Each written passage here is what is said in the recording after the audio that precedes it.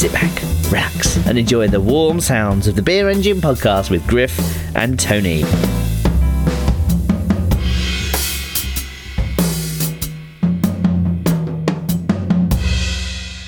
Hey, what's up, everyone? Griff back for another episode of the Beer Engine podcast. Your very best friend here again. I know I am your best friend. You're the only voice you hear all week while you're, locked underground in solitary, I assume. Not even the guards coming around to whomp your ass to give you the feeling of human contact. But I'm back with you. You can always count on me. And also with me, always, as usual, my intrepid co-host. He is about to be announced, not to, again, as always, put a timestamp on this, but tomorrow he'll be announced as the Time Person of the Year. It is Tony. Tony, congrats. Big news for you. Look, it's great to be up there with like a bunch of random people that mean nothing. Osama bin Laden, George Bush, Donald Trump. Hitler. Who can forget Hitler? Yeah, he was in there. Probably a Curie or something, maybe. I don't know how old the magazine is. Was Sam Calagione one of them in there? Was he mixed into the Time Man of the Year one year? That is who is the Sam Adams guy? Was he in there? One of these, Well, famous beer Man of the Year. Who would be the most famous beer man of the year or lifetime achievement award? Who would that go to? Would it go to like a more niche person like a Sam Calagione, or would it go to like a Fritz Maytag, or would it go all the way back to Augustus Bush? If you were going to say there's one name that 2% of people recognise out of the general public in the beer world, what would that name be? If we had to pick a beer lifetime achievement award, it'd have to be somebody alive, right? Right now, I think you'd want to pick somebody alive in the high-end beer world. Right, it's Garrett Oliver, right? Is it Garrett Oliver? I think Garrett Oliver's right. Because he's the one that's done the most as far as mainstream support. I'm not sure whether he's done late night appearances, but for some reason I think that he's pushed beer forward outside of just beer culture. He's located in the major population hub of New York, which is important, not just beer centres of California. I think Garrett Oliver is the correct choice there, to be honest.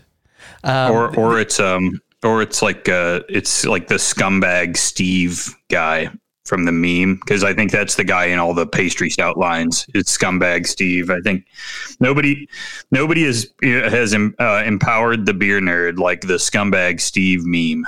I think that's what they all look like, and they've all got hazy IPA and pastry stout in each of their hands while milling about.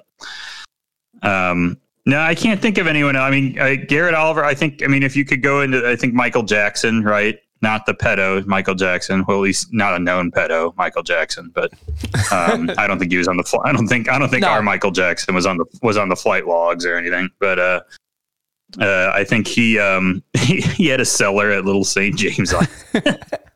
Wow. Taking this too far, but he was pretty good, yeah.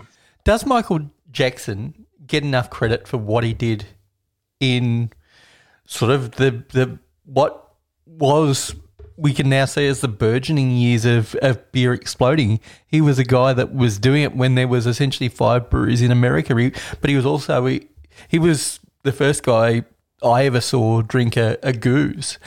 He was seeking out these Belgian beers, and he never sort of took a shit on any of the new styles, which would have been easy for an old beer writer to do.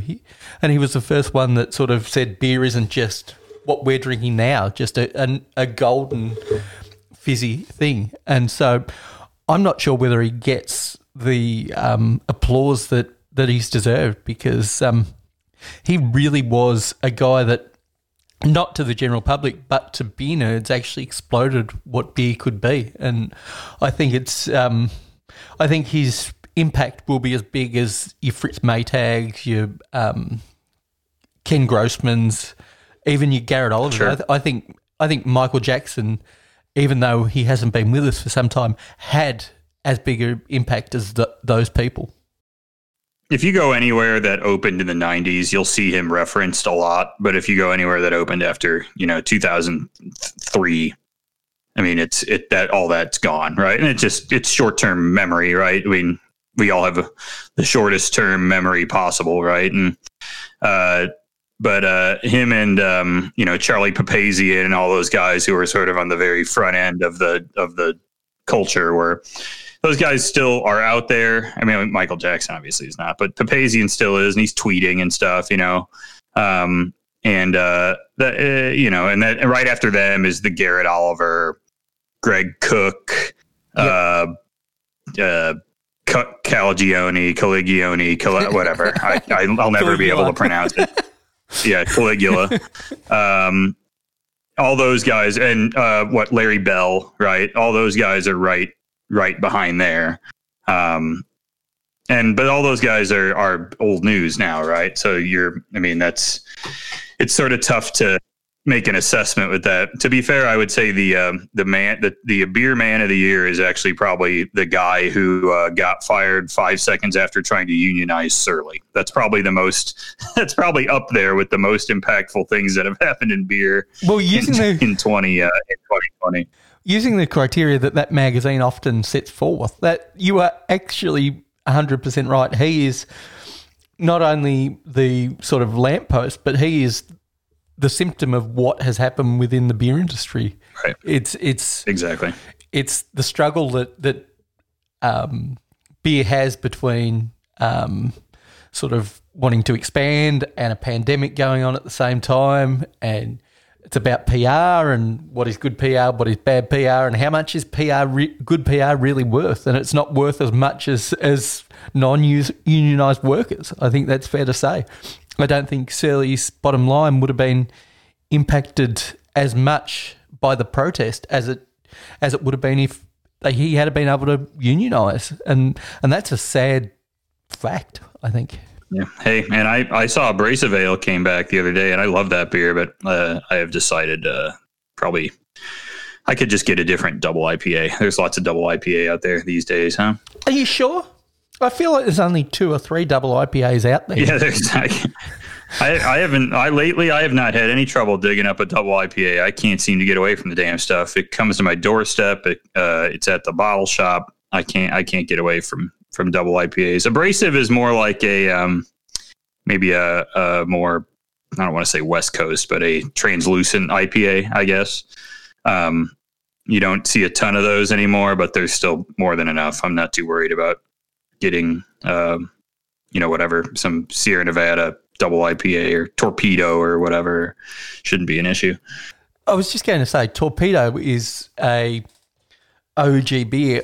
It's one that even a couple of years ago I used to get occasionally and still think it stood up. But I think with everything that's happening sort of with that neo traditional double IPA, I'm not sure whether it would stand up. I haven't had it in, say, 3 years because we're getting some, or at least I am, I'm sure you're the same, getting some really nice interpretations of even a West Coast double IPA that are not haze-driven, that are almost Pilsner clear in their profile. And I think they've overtaken something as old school as Torpedo.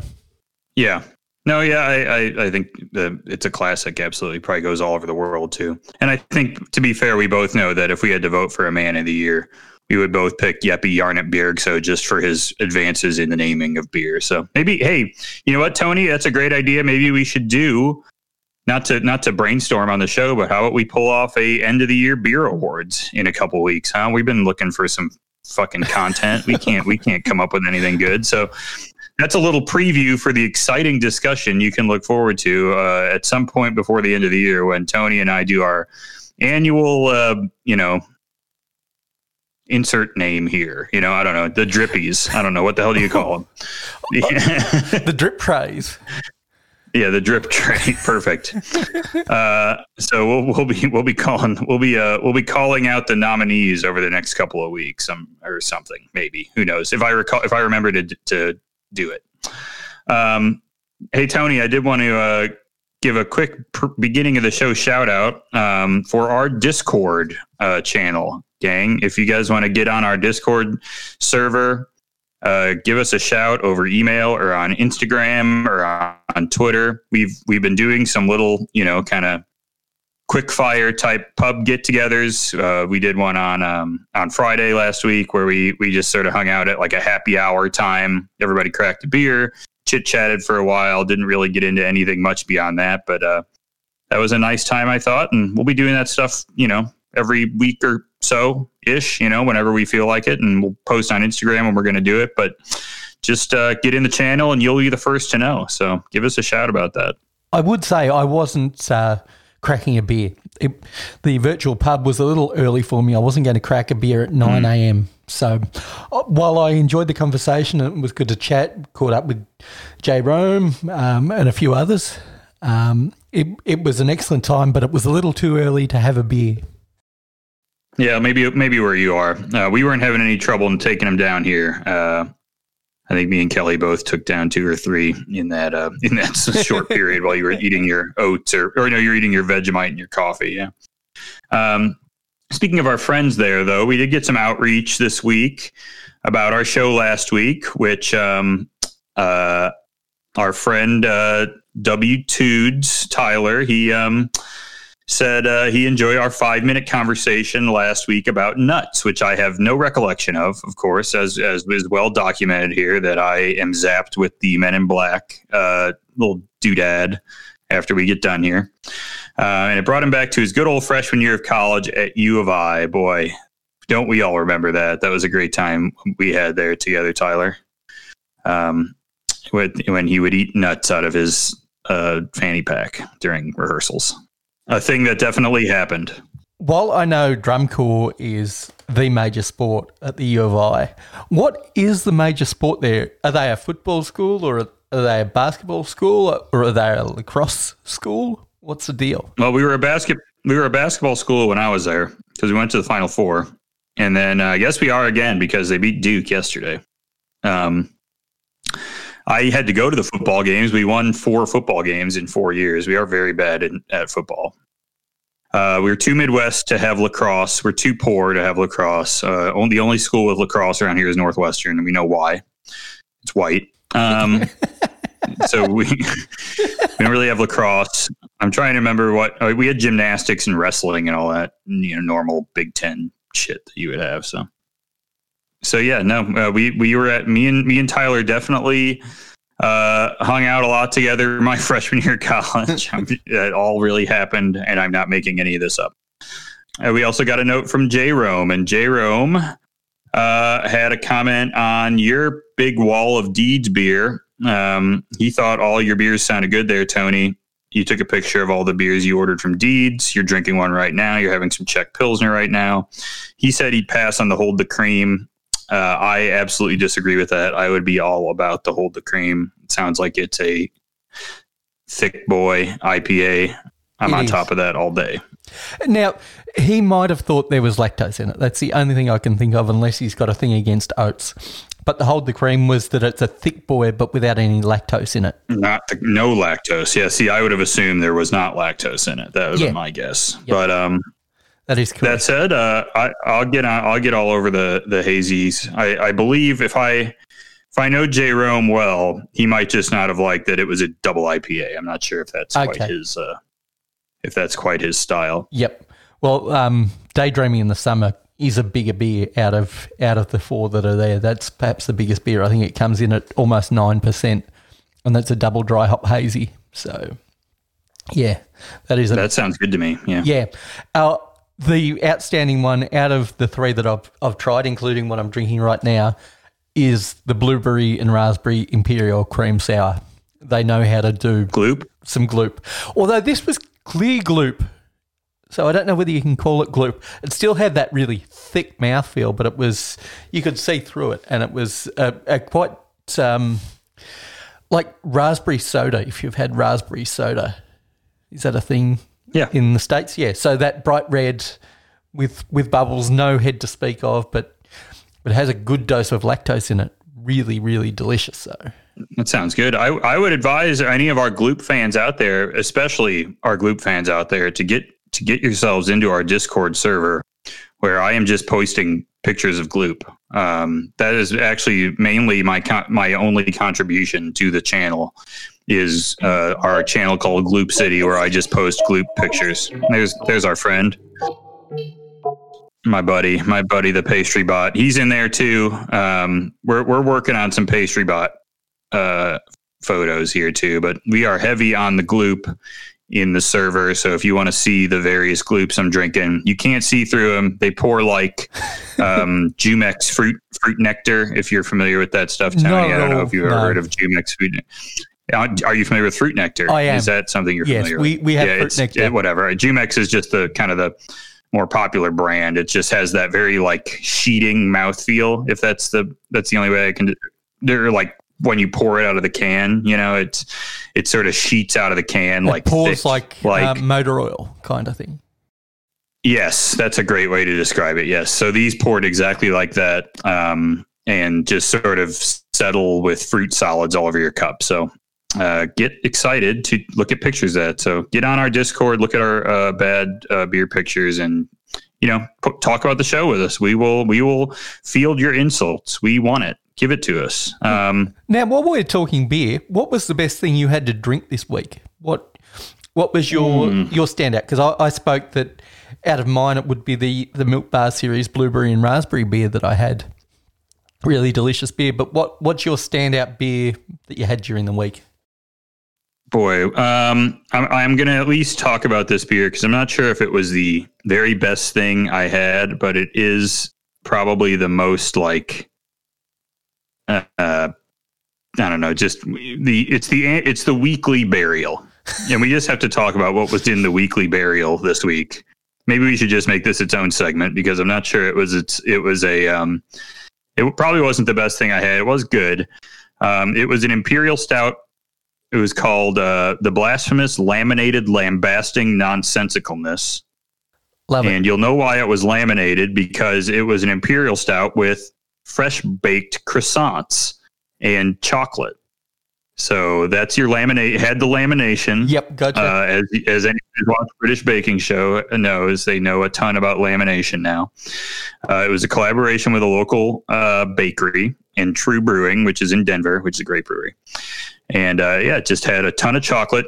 I hate to mention it, but I really didn't get a lot of croissant out of it. I don't know if croissant tea has much flavor, but it's hard to pinpoint the flavor of croissant in a 15% imperial stout. But a ton of chocolate, ton of baker's chocolate. It was very, very tasty. I really liked it. If I had to pick a best beer, and I've been it's big stout season here. We're all about stout right now. It was actually from my buddy Nick, who had dropped off. He went down to Normal and picked up some Dos Vidania, which is the big imperial stout by a brewery called Distill. It was an orange chocolate rye version of their imperial stout, and it was very, very good. And it is not getting a huge rating on Untappd, but it had straight up old-fashioned vibes. It was very, very good. Do you think that's because of the rye? Because rye is really hit and miss within beers. And I think orange is as well. People sort of sleep on that, and you're either a big fan of it, which I am. I've done orange beers in the past.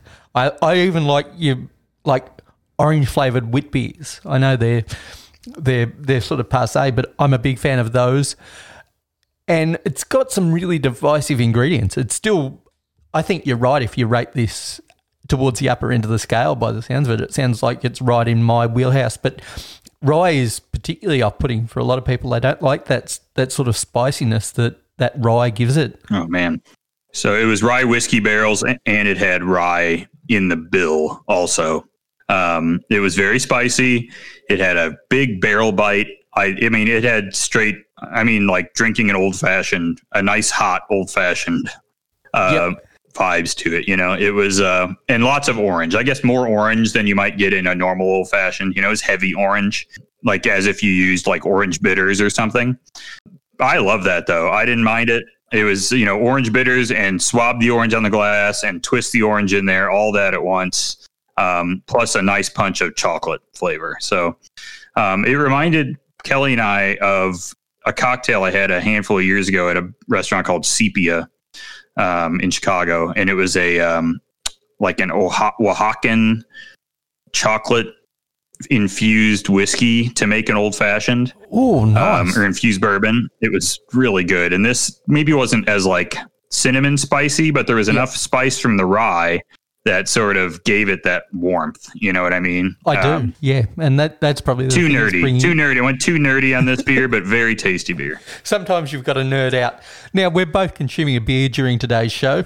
What are you just finishing off right now? Polish that off, yeah. It was delicious. It was some other half. We got an other half drop here recently in Chicago. I only bought 2 cans because I don't know. Their IPA to me, Burial is really destroying my IPA palate. But they're really high end stuff at other half still gets me. And this was good. It was the double mosaic Daydream, so just a full on mosaic assault, like tastes like peaches essentially. I love it. Peaches without the tartness. Superb. Very, very nice. What about you, Tony? You got that Pils right now. What I want it. I do. I have the Nasdravi, or that's as close as I'm going to get. It's also part of my Deeds order, so if you want to check that out, check it out on Instagram. It is a classic, what used to be called Bohemian Pilsner. So not a German Pils. This is thicker. This is bringing more malt, but it's also bringing a lot more hops to the party in a good way. Not an over the top. Nothing new world about it. This is SARS, even though there's no SARS in it. Motueka is SARS, just grown in a different continent or a different hemisphere. It is True. Really good, old school hop flavour, but yeah, none of the problems you have when you hop with SARS to this sort of level. And this is one, I was going to hold this over until Christmas. I'm not sure whether I want to now. It is a really good beer to drink fresh, and I think it's canned at the right time. And I don't know what your thoughts are on holding even Pilsners over for, what are we, 10 days away at this point? Oh, no, we're 15 days away from the day of recording. I'm not sure whether that hop character will drop off. We're 10 days away. Wink. Tony, if we were actually 10 days away, I wouldn't mind. If we get to 16 days away, it's not that I wouldn't wait. It's that I just can't, right? I'm not looking at Pilsner in my fridge and saying like, well, I just have it. I don't know. It just goes away. That's why I tend to buy very local Pilsner because it disappears very quickly. Yep. I drink one every day pretty much. I mean, not to sound like a total drunk. I guess one beer a day probably doesn't make me sound like a drunk, but I do pretty much have a Pilsner every day at 4:30. So never fails. I'm not always a fan of the big 16-ounce cans for every kind of beer that we have, but it really is the perfect size can for a Pilsner. I don't know what your thoughts are, but I like that extra size with a Pilsner. It's only coming in at exactly 5%, and it's, fills up a glass nicely. It's all fine to me. I like 12-ounce cans. I like 12-ounce bottles. I like the 16-ounce cans. I don't know. Pilsner is one of those beers that any size it comes in is fine. I don't want hazy IPA in a 12-ounce can. I want a 16-ounce can of hazy IPA because I want to share it pretty much. Sharing a 12-ounce can of hazy IPA is just unsatisfying to me. You know, I need those extra 2 ounces, but I'm fine with any volume you want to give me a Pilsner. I actually like drinking. I probably right after I finish this water, I'm going to crack a 12-ounce container, 12-ounce package of lager because I don't want a full 16 before. I'm not going to finish it before we get done or get close. So it's a beer for every occasion. That's what I say. Whatever. I'll find a way to make it work. Just get it into the package and don't get it infected, and I'll find a way to take care of your lager. Put it in one of them monster cans that I drank that Rocky Road beer out of. I don't give a shit. I'll drink that much Pilsner. I don't care. Can't stop me. I'll take a challenge any day with a stag or something. I don't care. We need to get you one of those glass boots that Badlands Chug has used from time to time. Oh, Badlands Chugs. And just fill it. I love Badlands Chugs. With some craft Pilsner. I reckon that'll be the way to go. A glass boot full of Heliostat. I'm not much of a chugger, but I will just drink the amount you put in front of me. That's one problem I have with my health is like if it's there. I mean, this is a drum corps thing, actually, right? If it's the way you would eat, it would just like the food's all there, just eating it, and then you're like, oh, it's gone. I don't know, whatever. If you put a giant beer in front of me, I'll sit there forever and drink it. It won't matter. I won't chug it. I'll just drink it, and then eventually I'll be done with it. I don't know. Give me the Homer Simpson giant can of Foster's, and I'll eventually take care of it. I don't know. Now the problem with Badlands, the problem with me in Badlands is I could never. Have you watched his tutorial videos, Tony? I recommend that to anybody to watch his tutorial on how to chug like Badlands. It's remarkable. I have not. Is there a lot of technique involved, or is it just a lot of practice? Well, I'm going to say it's technique, practice, and we'll say, to be kind, God-given talent. There's a lot I'm missing from what Badlands has physically and mentally. I do not possess the necessary tools to pull off a Badlands chug. He's gifted in every way. He's a great presence on screen. He's a large man, and he's got a talent. I mean, that's all I can say, and he's got his breathing exercises, which I absolutely love. It's a miracle, and watch him chug the boot of gravy. It's very good too. If you haven't seen that, I have not seen that. That sounds like a lot of sodium. It actually reminds me to give you a recommendation on Netflix. You've probably seen it, but We Are the Champions is a limited series that is really good. The standouts are the Wheel of Cheese and the chili episode for me. They're the two standouts. Boy, the Wheel of Cheese thing was something, huh? That poor girl broke her arm or whatever. It was awful. But she won, so. Yeah. All right. I mean. Compared to the NFL, that's a reasonable injury. That's a good point, right? People are breaking their arm and going 0-16, so that's not bad.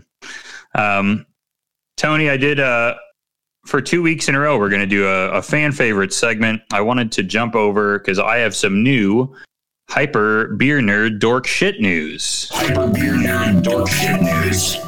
All right, this is going to be a little bit of old news by this point, but I know we've probably talked about this in this segment many times now, but the Bourbon County Stout, Tony. People love the Bourbon County Stout. They are talking about it. You love the Bourbon County Stout. I also enjoy it. I do love it. And I actually drank one of my variants the other day. We talked about the Caramella last week, I think. We did. We talked about nuts. I drank the special number 4 this week, and I thought it was just okay, honestly. Not particularly distinct. It had coffee and maple syrup were the adjuncts, and I really didn't get a prevalent amount of either. And in fact, not a ton of barrel either. So sort of 0 for 3 on the things I really wanted to taste out of that.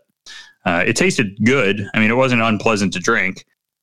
It just really didn't deliver on the punch of flavor. I was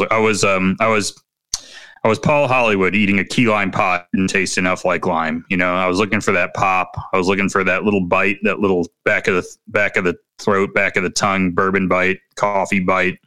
Wasn't getting it.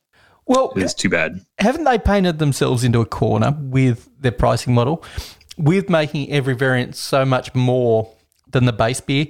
It makes it really hard to justify that extra cost. And if it's not bringing something like the Caramella does, can you justify that price?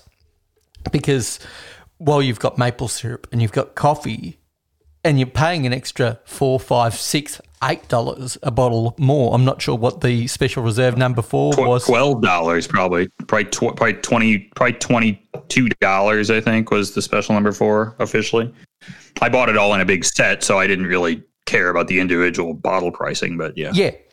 But if you're going to do that skewed pricing model, those variants really need to be bringing the pain and be bringing something more than what that base beer does. And it sounds to me like it was as good, maybe slightly better than the base beer, but can't justify how they're tagging that beer.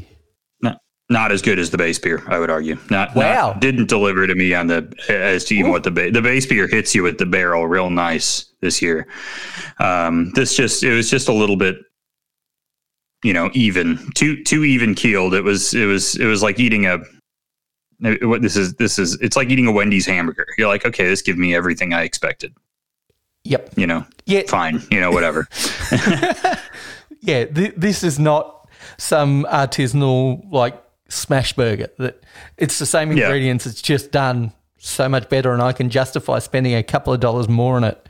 It's like Wendy's is an average fast food takeaway burger, and you're getting an average takeaway Goose Island beer, really. Yeah, it was. So speaking of the Reggie, as they call it, the kids call it these days on the Facebooks. Do they? You're hanging out with me. No, it's the old men on the. We'll talk more about these guys. It's the old men on the Facebook groups. The Reggies.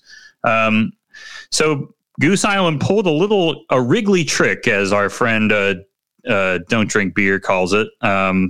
They pulled a special variant out of their hat that we did not know existed, and it's not really a variant so much as it's some hidden Easter egg bottles that they've kind of dropped around town. Essentially, what happened was we have actually 4 types of regular.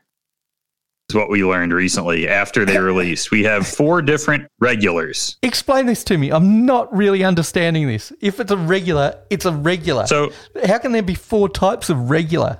Well, all right, good point. But let's see here. So what we expect regular to be is essentially they have lots of different barrels, right? And to make this much beer, they don't lock in on one barrel provider. So and a lot of companies do this, right? They get barrels from, Heaven Hill, Wild Turkey, Old Forester, Buffalo Trace, Jack Daniels, Jim Beam. I know Jim Beam is huge with Revolution, and that sounds crazy, but I mean, it makes good bourbon barrel aged beer. I mean, it's fine bourbon, right? Beam, it's not Beam white label is maybe whatever, but Beam makes other good bourbons, I believe, if I recall. But it does, but a barrel isn't bringing the same thing that it does to a generic bourbon than it is to beer, and you're looking for different things out of that barrel, and maybe Jim Beam leaves a lot of life in the barrel, so it's not about picking the most expensive bourbon to put the most expensive beer into. It's finding the right match.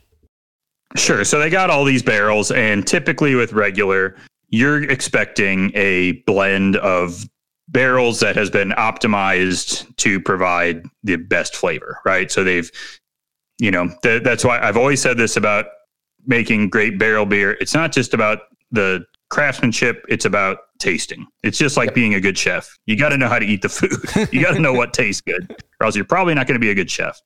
So they do all this. They blend them all together. They say, okay, some of this one, some of these ones, some of those ones, some of these ones, and they pour it all in a big vat and they stir it up and they put it in the bottles. Well, what they also did now, apparently, was they made 4 different versions of that blend, and 3 of them are single distillery blends. So they have on the back, they have like the born on date or whatever. It's not the born on date, that's Budweiser, but whatever it is, like the Best Buy date. And they have the Best Buy date, which is the date you have to return it to Best Buy. It's your warranty. It's a little date on there, and then it's got a code, probably the date it was bottled. And then at the end, it has either 2 letters, which signify the distillery, or it has nothing, which signifies that it's the blend, a big blend up. So they have ones that say BT, they have ones that say WT, and they have ones that say HH, and they have ones that don't say anything. So then all of a sudden, they created some demand out of nowhere, right? So now all of a sudden, people don't just need 2 bottles of regular or their usual 6 bottles of regular. They have to find 6 bottles of this one, 6 bottles of that one, 6 bottles of this one, and 6 bottles of the other one. So people are getting on Facebook or they're getting on Twitter and they're telling everyone, like, oh, the Whole Foods in Bannockburn has 36 bottles of Buffalo Trace left, and the Jewel in Glenview Heights has 22 bottles of Heaven Hill, and I mean, you got to be nuts. And I'm going to be honest with you. And I know we've talked about, I have ass palate, my palate is booty. It's not good. The food tastes salty. Ooh, the bourbon. I can taste bourbon. I don't know what I'm doing, but you could not hold a gun to my fucking head. I would never in a million years, even I would accidentally say you held a gun to my head. I'm saying Wild Hill or something. I'm making up a bourbon distillery if I try to guess the goddamn one. I don't know what it is, but people are getting on Facebook and they are going ham.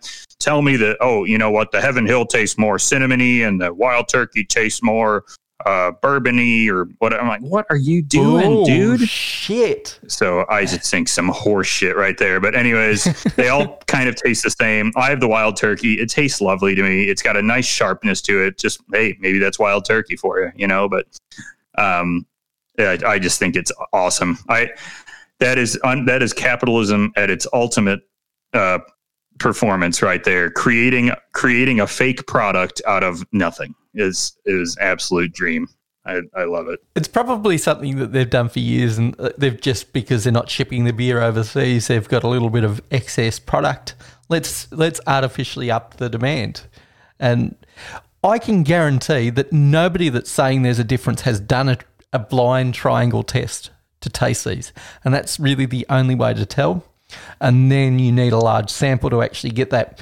This is... you would need like a really not high tech, but you're going to need like good palate management if you're going to drink 4 of these back to back and distinguish minute differences in the flavor. I mean...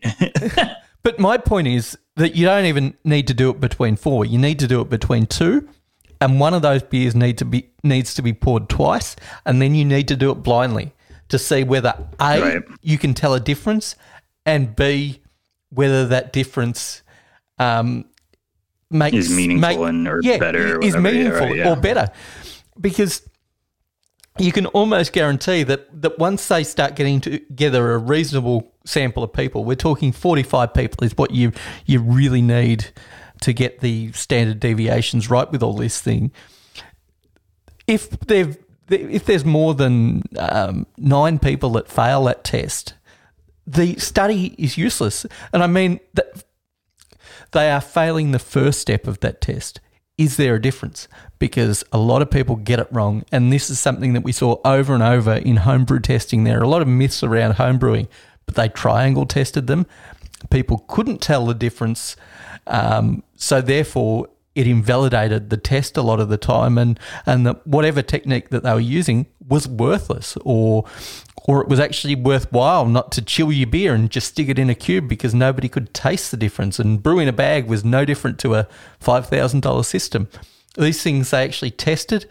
They found that there was no difference at the end of the day, and because taste is one of the hardest things for us to have a memory of. We think we're really good at telling between these 2 beers. That's why I don't understand a 6,000-word essay on one beer. Just we can't decipher that. So you're just being verbose at that point. Go over 60 words and you're probably being verbose. But when we came up, when you told me the idea you had for this podcast, I was like, oh fuck, there is not enough stuff to talk about with the taste of beer. Beer tastes like it fucking has for 100,000 years, or in the ballpark anyways. And everybody does this. People go on Twitter for 1 second and look at beer Twitter. It's the dumbest goddamn shit. It puts you to sleep immediately if you're tired. Listen to these guys talk for 3 hours about the differences between 6 different blends of goose. Sure, whatever. I love goose too. I'll drink all the Dree goose you got in the world. I think it tastes great, but blend 62, blend 63, blend 64, and blend 65 in front of me, I'll be like, I'm drunk now. That's pretty much all you're getting out of me. Yep. Yeah. Yummy. So I don't know what to tell you beyond that. Now with this stuff, I mean, just like it's this, I don't know if, I do not have the evidence or the documentation of this in front of me. I don't remember what the article was, but I just remember that there was some somebody blind tested like 5 sommeliers, and it was a 50-50 shot if they could tell the difference between red and white wine. I know for God's fucking sake. Like, it's I know the how are you telling the difference between these bourbon barrels, you lunatic? Because this is something that's often recounted in homebrewing books, and this is why the triangle test is really important, because what they were actually doing was blindfolding the sommeliers or putting red food dye into the white wine, so they couldn't actually have a physical sort of cue there, and then the sommeliers really struggle. Now, wine is nowhere near as distinctive as beer. I think I could tell a sour from a Pilsner if I was blindfolded. Sure, right. Could I tell a Pilsner from any other style of lager if I'm blindfolded? I don't think my palate's that good. I'm not positive I could do it, no. Could I pick I could tell a Pilsner from a Saison, I think, Yes. Maybe. Yep. No, you could. I've had Saison recently. They're distinct enough with that yeast character, but could you tell Tank 7 from DuPont, as much as they are very different beers? I don't think I could. Unless I had them like an hour before, maybe 30 minutes before, and somebody said this was this and this is this, and then I went into a room, drank them both, I would say, hell, you might still only have a 50% chance of me getting it right. And if that's the case, then might as well guess, So what's the point?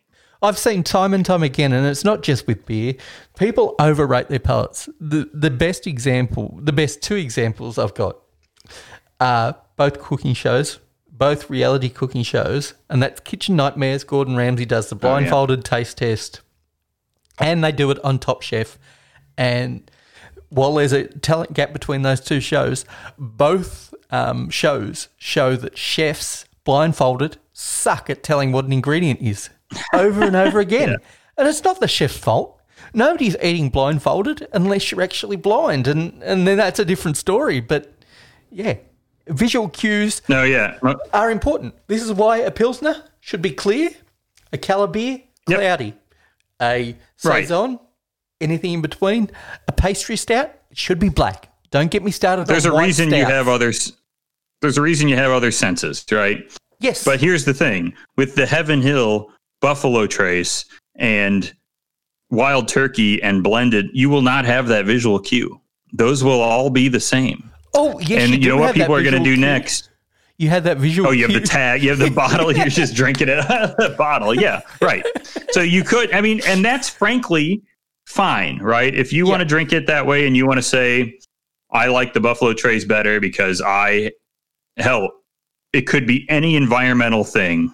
And those things have impact, right? So you might have had Buffalo Trace one at 6 p.m. on a Friday when you just got done with work and you had just gotten paid and you're in a good mood. Then you drank the Wild Turkey on Sunday after your wife sent the divorce papers and your kid told you he hated you or whatever. And you're like, God damn, that Buffalo Trace was so much better than this, Yep. Fine. Okay. I can't tell you that's wrong or not, I don't know. But and I have stuff like that too, where I remember beers more fondly because of a time and place or a thing I was doing and all that other stuff. That's the case with food. That happens with lots of stuff. But don't you dare tell me that I should go to a one shitty Jewel over another shitty Jewel so that I can buy, whatever. It's just too close. They are going to be too close. I have the Wild Turkey. I think it tastes yummy. You find that one, grab it. You see any of the other ones and you like them, grab it. It doesn't matter, I don't think.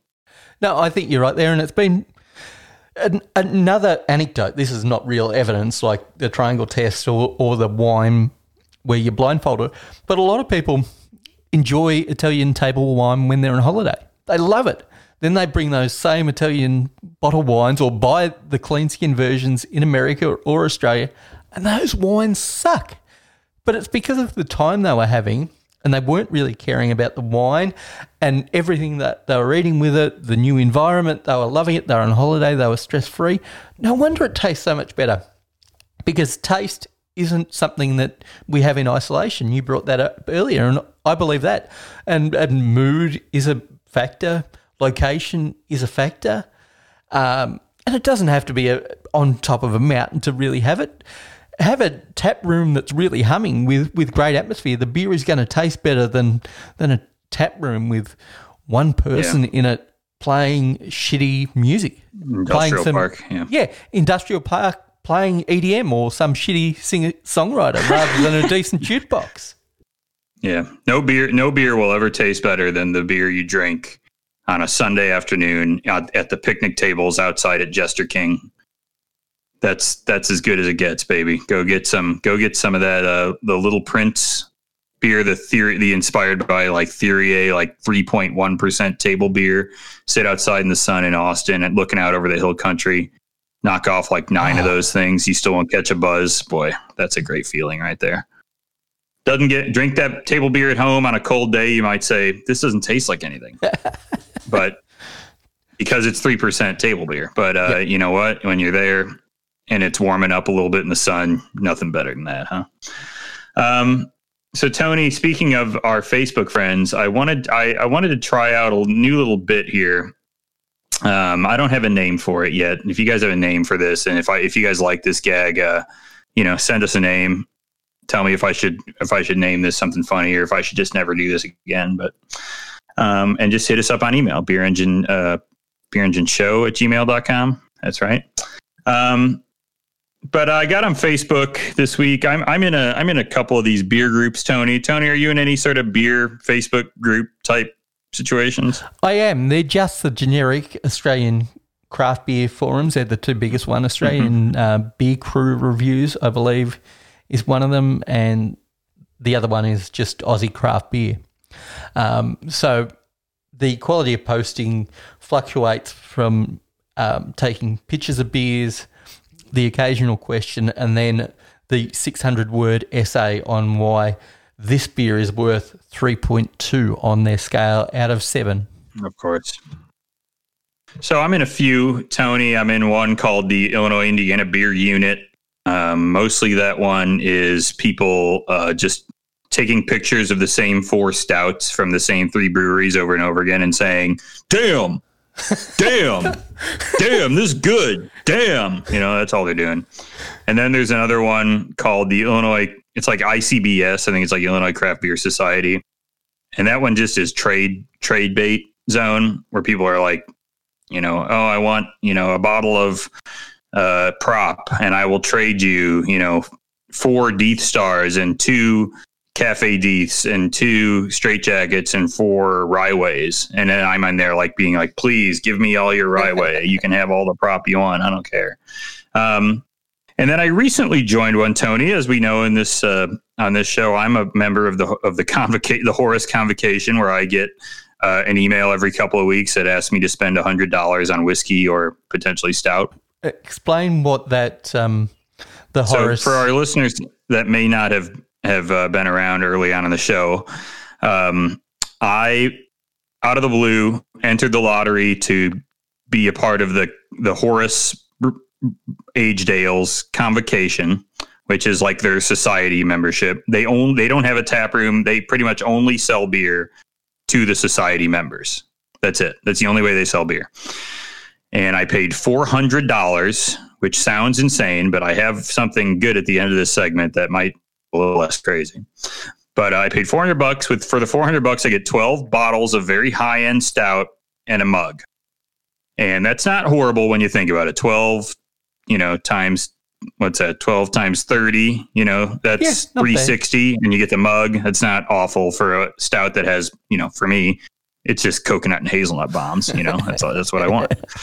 And you also get the exclusive right to spend more money on other crap. So every couple of weeks, they send you an email, be like, okay, this is for society members only. Here's a special bourbon barrel aged stout we made. It's $20. And then my dumb ass is like, yes, hook it up. And they're in San Diego, so I have a buddy who picks it up for me and all that stuff. It's fine. Stupid. Something I would have never done, but somebody emailed me and said, hey, if you're interested. And I was like, fuck it. Sure. I'm sitting at home all day. What do I have to lose? And then I happened to get in the lottery. So great. So now I'm a member of this. And I just found out that we have a Facebook group for this shit. So I was like, well, hell, I'm going to get in there, see what's going on in there. Who's mixing it up in this little special area here. So it's mostly what you would expect. It's people trying to trade for So I'm a rare person who is a member of one of these societies. People who tend to be a member of a beer society do not tend to be a member of one.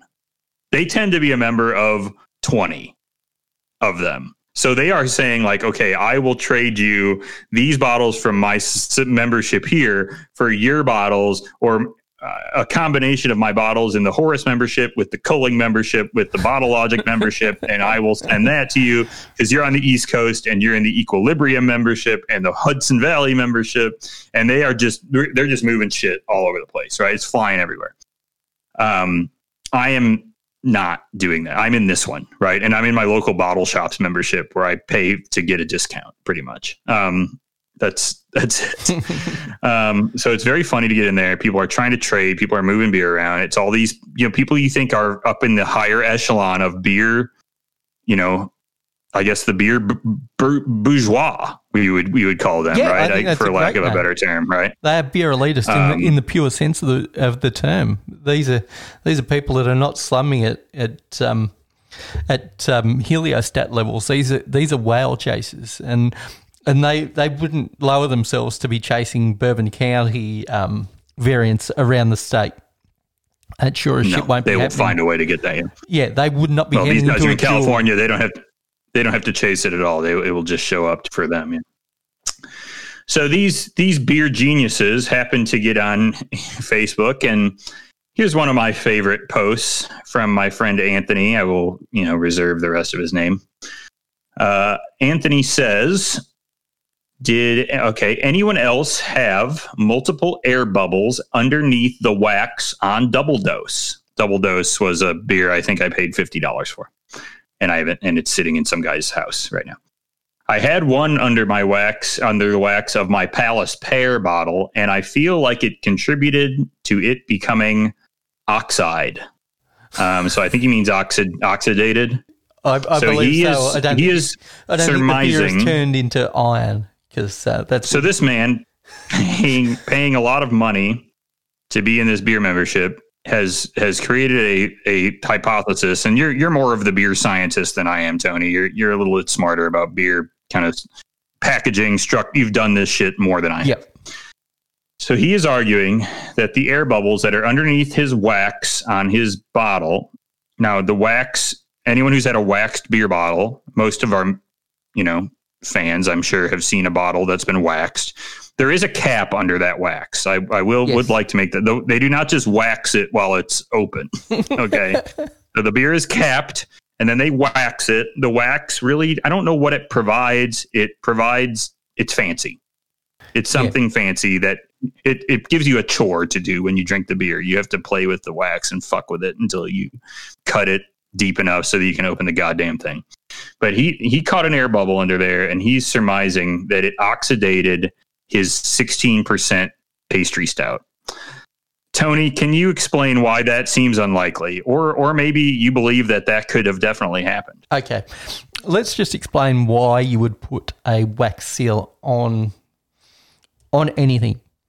And that really is just to protect the metal, which maybe it did oxidize, the metal cap from becoming rusty. That's all it's doing. It's not doing anything to the air around it. A metal crown seal, has a plastic coating on the underside, and it is designed not to leak air. Putting wax around it won't help that. It's not an airtight seal.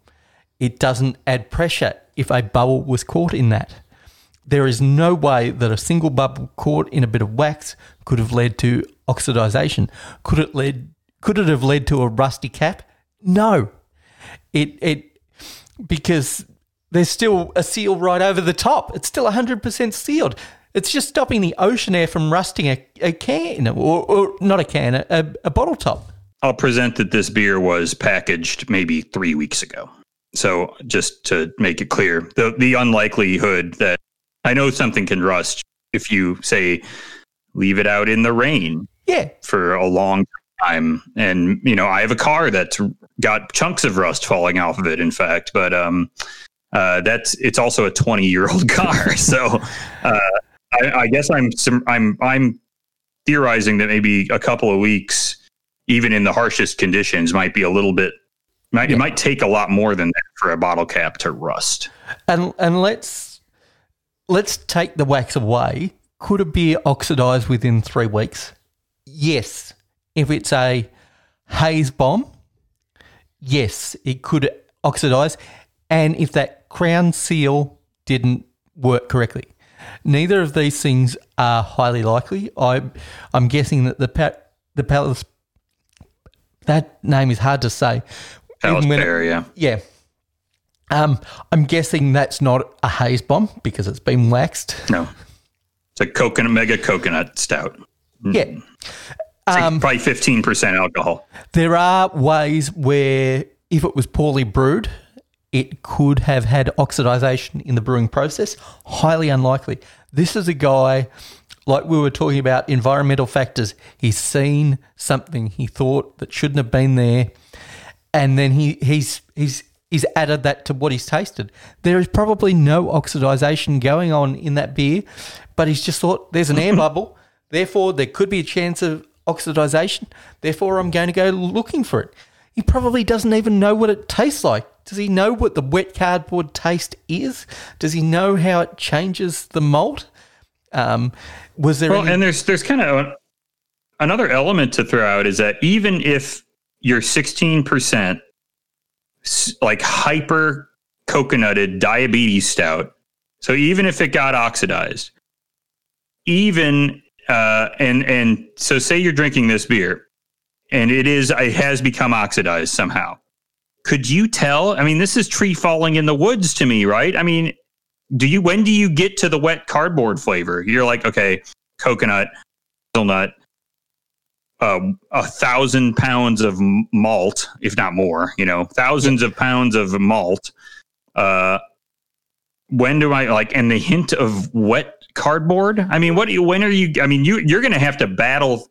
There's a lot of barriers to you navigating the mistakes that could have been made in the brewing process unless it's soured, Yeah. I will say you are more likely to see it in a dark beer. The oxidization actually happens in darker malts faster. So you are more likely to see it in big imperial bombs. But there's no way this happened. This was a guy looking for a problem that didn't exist. I also listen to vinyl records. As you know, I have a million hobbies, and one of them is listening to music the way God intended, and that's on a piece of plastic. Now, you want to talk about a community that goes out looking for problems, and there are a million solutions to problems that don't exist. They put dryer sheets under their turntable mats because apparently that gets rid of static. There are guys that spend more than I've spent on my entire system for a cable that's under a foot long because it's oxygen free, it's gold coated, done in a vacuum. These things don't matter. They're problems that don't exist, but people perceive them to be problems, like this guy with his beer. And these are just problems that don't exist, but we need solutions to problems that don't exist. That's fair. I mean, I know that if you say recap or repackage or vial up your fancy stout, you will get that nasty oxidation taste. But don't do that. This isn't that. This hasn't been resealed. I highly doubt you're getting that flavor out of this. So yeah, this guy's just digging around.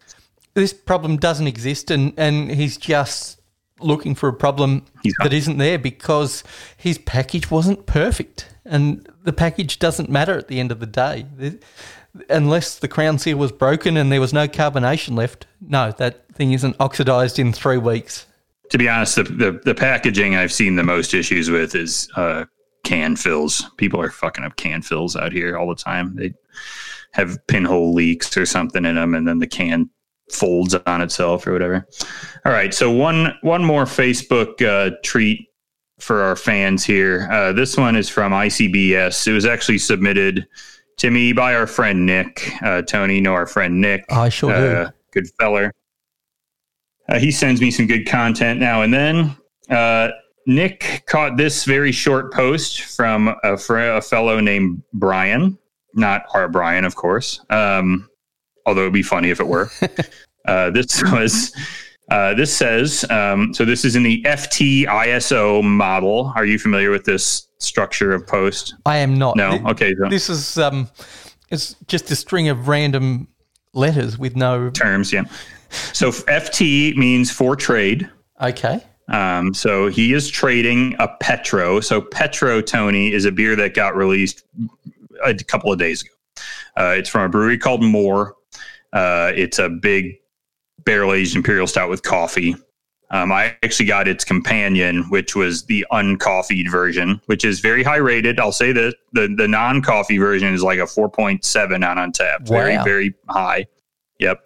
I managed to get my hands on that. They only released this next one, the Petro. They released at their brewery, which is in Huntley, Illinois, which is a little too far for me to drive my old rust bucket. I will not be driving my car up there to pick up the $30 coffee stout. So it's a 16.9 ounce bottle of Petro. Okay. That's what he's trading. Yep. And so he's going to trade you that. But what you, Tony, if you are searching for that, it will have to give up. He is in search of ISO 16 cans of double barrel, very special old Deeth. So DBVSOD is something I did get my hands on. I don't have my hands on it yet, but I have purchased it. So I'm getting it picked up this week from Revolution. It's the big monster of brother of Deeth Star, aged in multiple bourbon barrels for like 24, 36 months. I've had it before. It's an absolute dream. It's a big, rugged monster of a stout. It's my favorite, one of my favorite Revolution beers ever. And this my bro here is looking. I got the one Petro, probably cost $30, and he wants to get, that would be 100 and a case, almost, no, 2/3 of a case, $160 worth of double barrel VSOD. So that's his trade. So the reacts here are good. 3 laugh reacts and a guy who said WTF. That's his that's the response he's getting on this. So I think he's got some issues here. He is the kid, when you're at school trading baseball cards. In Australia, it would have been footy cards or basketball cards. We never got into the baseball cards. That nobody ever did a trade with. Always had a huge stack of duplicates because nobody was willing to trade with him, because he always made unreasonable demands, wanting an Alonzo Mourning top deck rookie card. He'll trade you a Allen Houston regular card. Yeah, I'll trade you the check. This is sort of like trading the checklist. I'll trade you the checklist for your fucking Larry Johnson, Charlotte Hornets card, because, you don't have the checklist though. You're going to want that. You don't have it, because that's what he's saying here. He's like, you don't have Petro. I have Petro. All right. You have VSOD. You can keep 1 can of VSOD, but I have the Petro. So then you have both if you get him from me, That's essentially what he's trying to do. Yeah, if you got a 20 case, you get to keep 4. Yeah, this is a terrible trade, and sounds like a terrible human being. Sorry, Brian, if you're listening.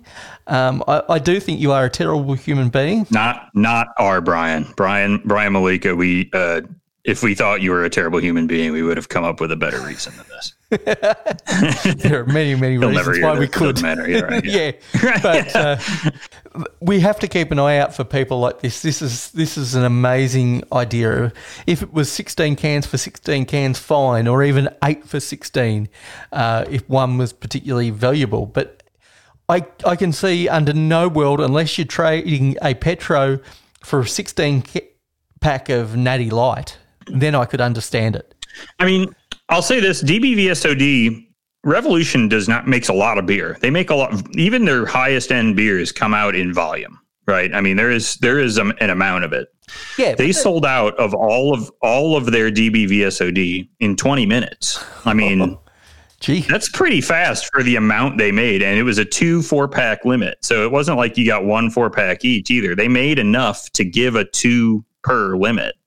So, I mean, I got my hands on it, but it was only because I was on the site at 7:45 a.m. being like, come on, I got to get some of this shit right here. But it wasn't like, this isn't a beer. This is a beer that I would suspect people will be searching for years into the future, because every year there's one with Rev. So last year it was VSOR. The year before that it was VSOJ. And this year I would suspect it will be this one. This is going to be the one that people are hunting for and is selling for $100 a can as you get into the next 6 months. So if I were anyone looking to do it, I would not do this trade. That's my advice, because you might be sitting on $1,600 worth of DBVSOD if you got 16 cans. And I love Moore Brewing. I think their stouts are very good. I guess I think that a beer like this is probably a passing fad, I would say. That's not the right word. It's just a beer that I don't think will have the wide exposure and the long lasting exposure and expectation that Revolution has from years of success. So I would say if you're looking for value, stick with the Rev. You're trading hotness for a proven race winner. Like, right. Proven racehorse. Yeah.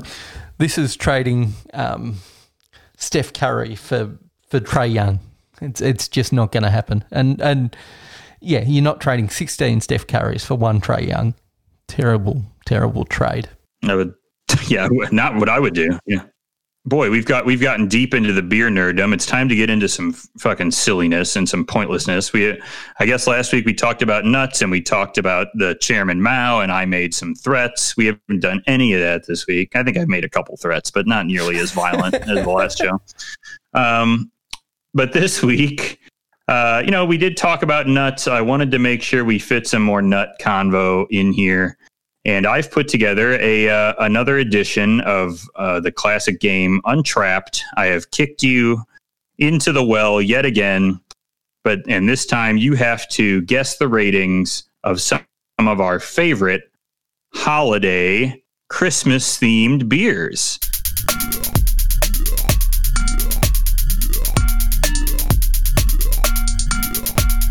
And we're sending our love down the well. All the way down. We're sending our love down the well. Down that well. Boy, isn't that nice?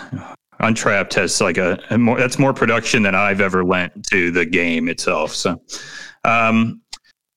this edition, Tony, I have named it. I'm going to try to get the name out.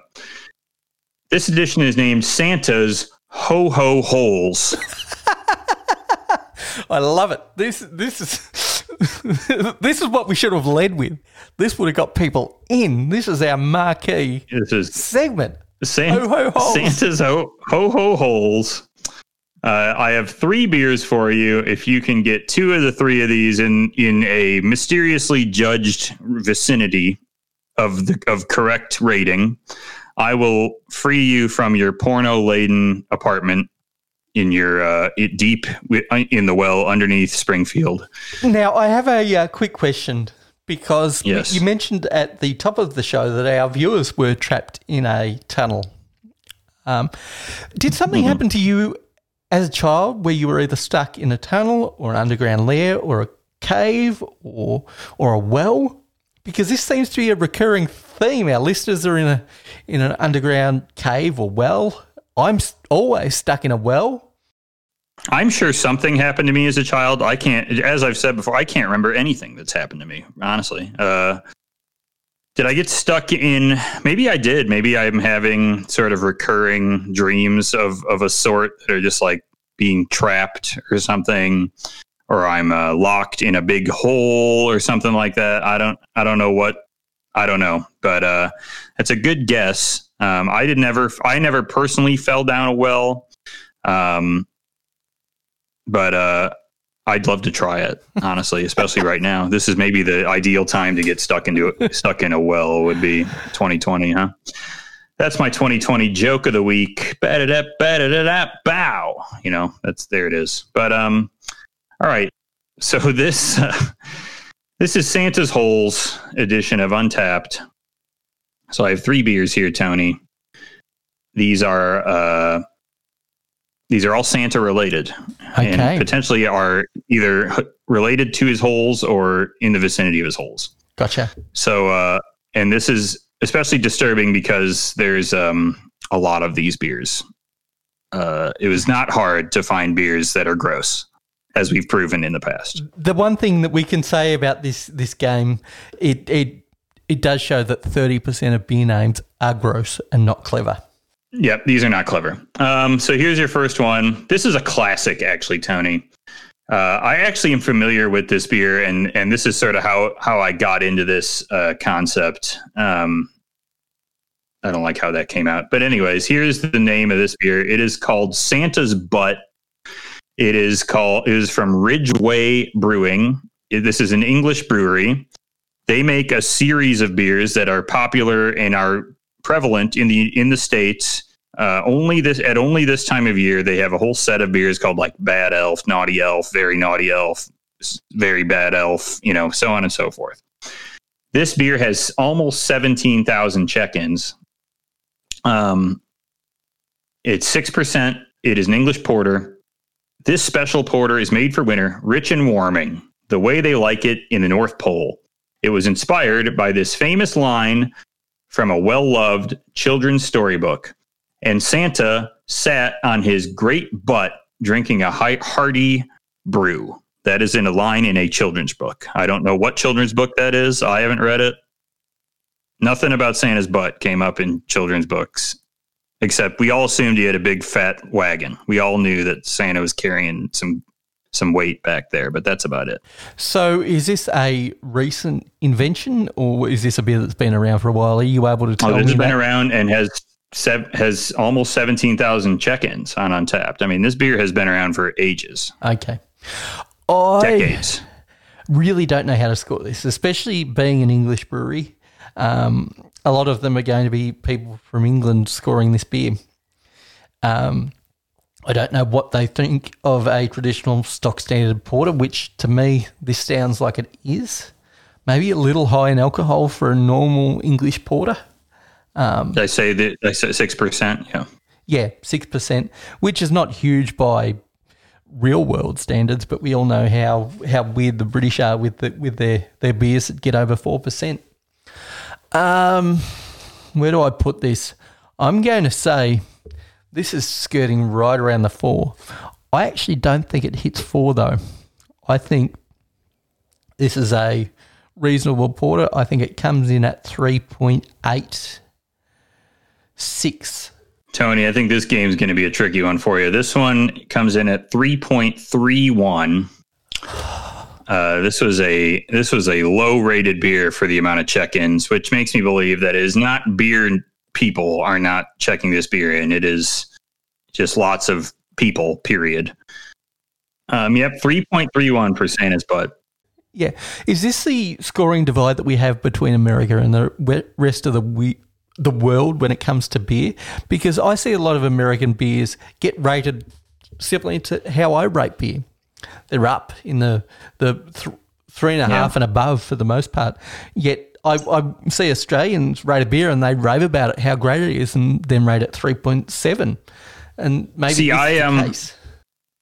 I don't know. I've seen this beer a lot in the U.S. I would guess that it's getting purchased in the U.S. purely on a novelty basis.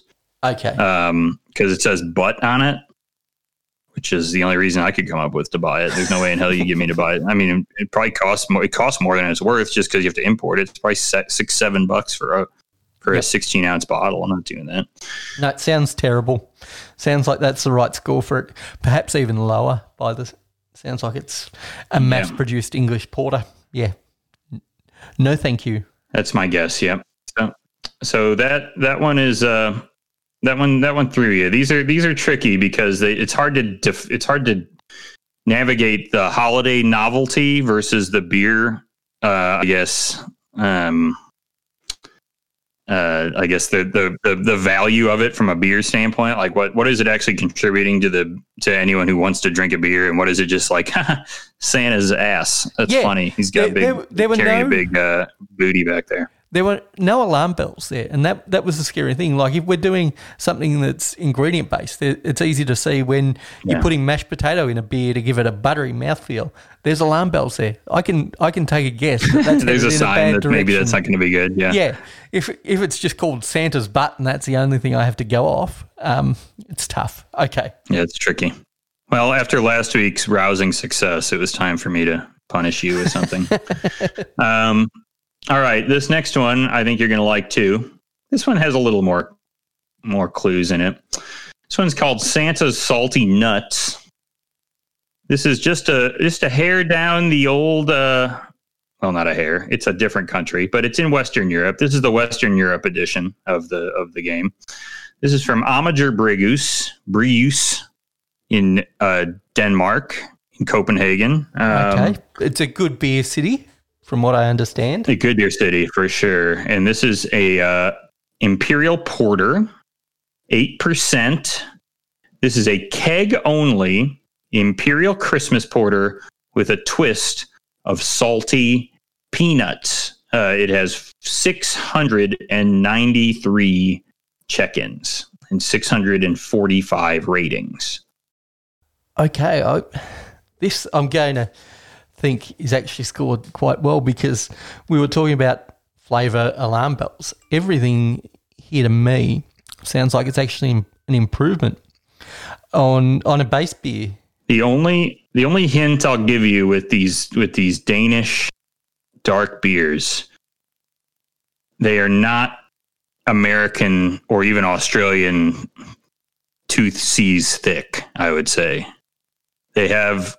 If you've had a Mikkeller stout, you know that it has this anise punch to it. Yeah. And I find that to be pretty common with the beers in that part of the world, in the Nordics. Okay. So I think it's partially because they like the flavor of anise, but I think part of it has to do with just like sort of a dryness that European stouts tend to have versus American stouts. Now, out of the first 10 ratings, can you tell me how many of those were American? That's sort of the only thing I've got to really go off. Is that something that you can bring up for me? Because I sort of want to know who's drinking this beer. Is this going to a majority American? He's using a lifeline. My man's using his lifelines here. He's phoning a friend, and the first rating is straight up. This is Icelandic written right here. Okay. Here's some Danish. A lot of these top 10 ratings are Danish ratings. Now it's keg only. Now here's a feller writing in English. But his name is Mate, so it's got a J in his name. Let's just assume he's Scandi of some kind. Nice porter, well balanced, easy to drink. Surely I dislike the banana taste, as in all beers, but evidently it comes with the type of beer and yeast they use for brewing it.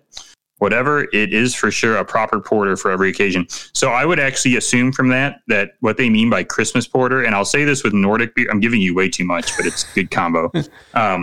Nordic Christmas beers. So beers over Christmas, and we'll talk about this next week, in Iceland and in Denmark, most of the major breweries, the macro breweries, whatever you would call those, the Tuborgs, make a holiday beer. And it is all always the same. It is like a red spiced Belgian beer. So it's an estery spiced Belgian beer, no matter what. So maybe what they mean by a Christmas porter is there's some kind of estery Belgian yeast component, right? Yeah, ester component. Okay, that's given me some pause. I still think this is coming in above 4%. Now, with the way that you've spoken about the ratings, it could come in really low. But I'm saying that this market knows what this porter is going to be. They're expecting that. They're not expecting an American or Australian or even British modern stout. It is designed for the climate. So I'm going to say it just comes in above 4 at 4.02. Tony, I got bad news. I think you're going to be stuck in the porno hut for a week here. All right. I know, brutal. Yeah. This one is getting a 3.57, which would surprise me for Amager, but it doesn't, because Amager, I like the Amager beers, but they just have a very specific thing about them that I don't know if it reads well to everybody. A very heavy anise dryness to them that is very distinct. And I like those beers. I've liked their brewery. They carry a lot of their beers at the Mikkeller places there, and I enjoy them, but they're very unique. So I could see how that might misread. Now I'll give you some snaps here if you can get this last one right, because I think this one's going to be tricky. But so we've already gone through Santa's butt and Santa's nuts. We've got one left. It's maybe sort of a repeat, but this one is called Santa's Blue Balls. Santa's Blue Balls. Now, the picture, I do want to say the picture is of a sort of an 8-bit looking shirtless Santa. He's got the hat and the beard, but he's very square. But he's got his little 8-bit nipples out. Some 8-bit man titty action. Big fan. We were talking last episode about getting horny for beer. I reckon there'd be some people, that are into the 8-bit art thing would be getting horny over this label by the sound of it. And I would guess there's people who are horny for Santa. Actually, there's a whole song about being horny for Santa. So it's called Horny for Santa. This one is from a brewery called Smedjan Bryghus. This is actually a brewery I tried to go to in Iceland. It's in Vik, Iceland. Oh, the reason I couldn't was because we would stop in Vik. We were doing a tour of the south coast of Iceland. And Vik is sort of the port at the very southern tip, I would say, of Iceland. It's a town of like 300 people. And they had a brewery in town, but we would only stop there. Both times we only stopped there for like 20 minutes. And I was like, well, I'm not going to walk from the truck stop or whatever up to the brewery and back in 20 minutes. It's not going to work. I'm not going to get stuck here in the middle of Iceland. So I just didn't. But Smedjan Bryghus, or Bryghus. I don't know. I can't speak Icelandic still. So this is a blueberry milkshake pale ale with loads of blueberries. Some good old-fashioned gloop action. Yeah. Well, milkshake pale ale, I mean, it's probably in the only thing. Okay, so that's the description. Blueberry milkshake pale ale with loads of blueberries. When you only come to town once a year, you better get some. So kind of, a little bit raunchy there, right? Kind of hinting at something there. Although you got blue balls. I mean, that's kind of tough. So 4.7%. I thought that was interesting. 4.7%. On the milkshake pale ale. Okay. From the brewery in the town with 300 people on the southern tip of Iceland. Now, I did see Smedjan beers on tap in Reykjavik. So that's at least a bigger town than the 300-person town in Iceland, right? Isn't Reykjavik the capital? And it's got like 1,000 people that live there? They have at least, I would say, probably in the vicinity of like 100,000 maybe, that's probably right. It's by far the biggest city. Yeah. Yep. 154 ratings on this. Hell, half the goddamn town drank this beer. And so blueberry milkshake pale ale, loads of blueberries, 4.7%, 154 ratings, 181 check-ins on Santa's Blue Balls. Smedjan Bryghus. How many check-ins again? Just run that number by me. 181. Okay. So they've probably got 2 kegs sent to Reykjavik to get that number of check-ins. Or maybe half a dozen. I would guess they had a keg. I'm sure they had a keg on in Vic. There are travelers that come in. Like if we had done a different tour, you would stay the night in Vic. And I would have gone to that brewery and eaten, but yeah. But what you're saying, this is one of maybe 4 businesses in town, and that's not an exaggeration. I know what towns of 300. Most of the businesses in town are the truck stop where the people stop for the tours. Yeah. So, but they're getting their beers into a capital city. Not a great number. I don't know how critically these are rated. I'm going to stick with the theme, although this is probably a curveball.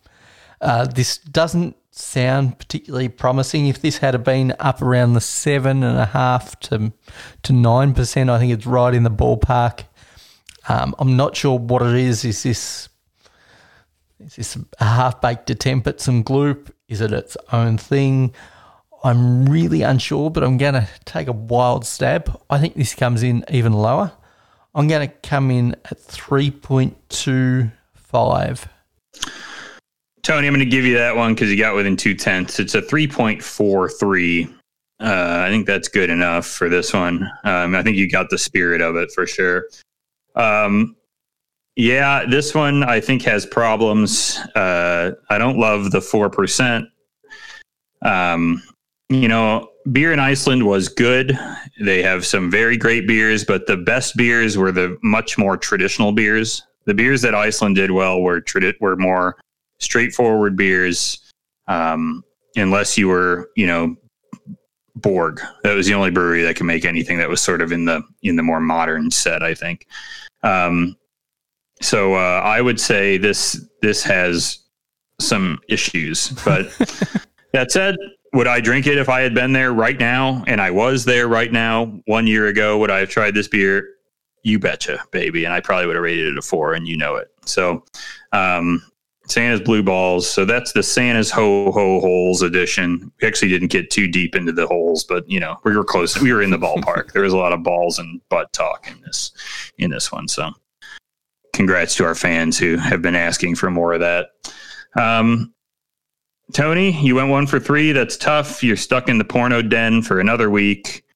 Alas. But at least you gave me lube. I think that's the fair thing. If I get 2 out of 3, I get out of the den. 1 out of 3, I at least get lube. If I get none out of 3, I toss the. It's all dry. Yeah, I toss the sandpaper. None out of 3 sandpaper is coming down. So tough afternoon, but after last week, I thought you did pretty well. So Tony, I think we've covered all of our obligations here. We've said something disgusting.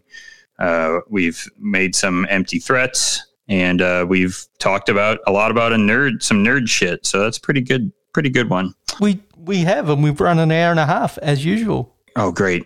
So hey, if you want to get in touch with us, email us beerengineshow@gmail.com. Check us out on Instagram. We're at Beer Engine Pod. Twitter. We are at Beer Engine Pod. You can, find out when I release a new episode or when I say something insane. Instagram, post glooped. And like I said at the beginning of the show, get on our Discord. Hit us up on DMs on Instagram. Hit us up in our email. No pressure. You do not have to look at our faces if you don't want. You do not have to talk directly to us if you don't want. You just have to kind of look at what other people are posting. Which is what I did on the TAI forums for years. All right. That's just all I did was just lurk on them for ages. That's all I did. Never talked to anyone. I don't know if I ever posted on them, honestly. So it's you can get on there and just sort of look at us. So that's sort of our lack of a comment thread. If you want to get a hold of us, pop me a note. I'll get you on the Discord. And check us out on Untapped. That's another way to get at us. I'm Griff AD. Tony is St. Maz. You can find that on our Instagram as well if you need the spelling. Tony, anything else for the fans? I think I'm good here. That Czech pills, though, really hit the spot for 2:00 in the afternoon. Yeah, I knocked a heliostat off while we were doing this. So wonderful. All right. Thanks, everyone. We will talk to you again in 1 week from today. Yay! Okay, bye.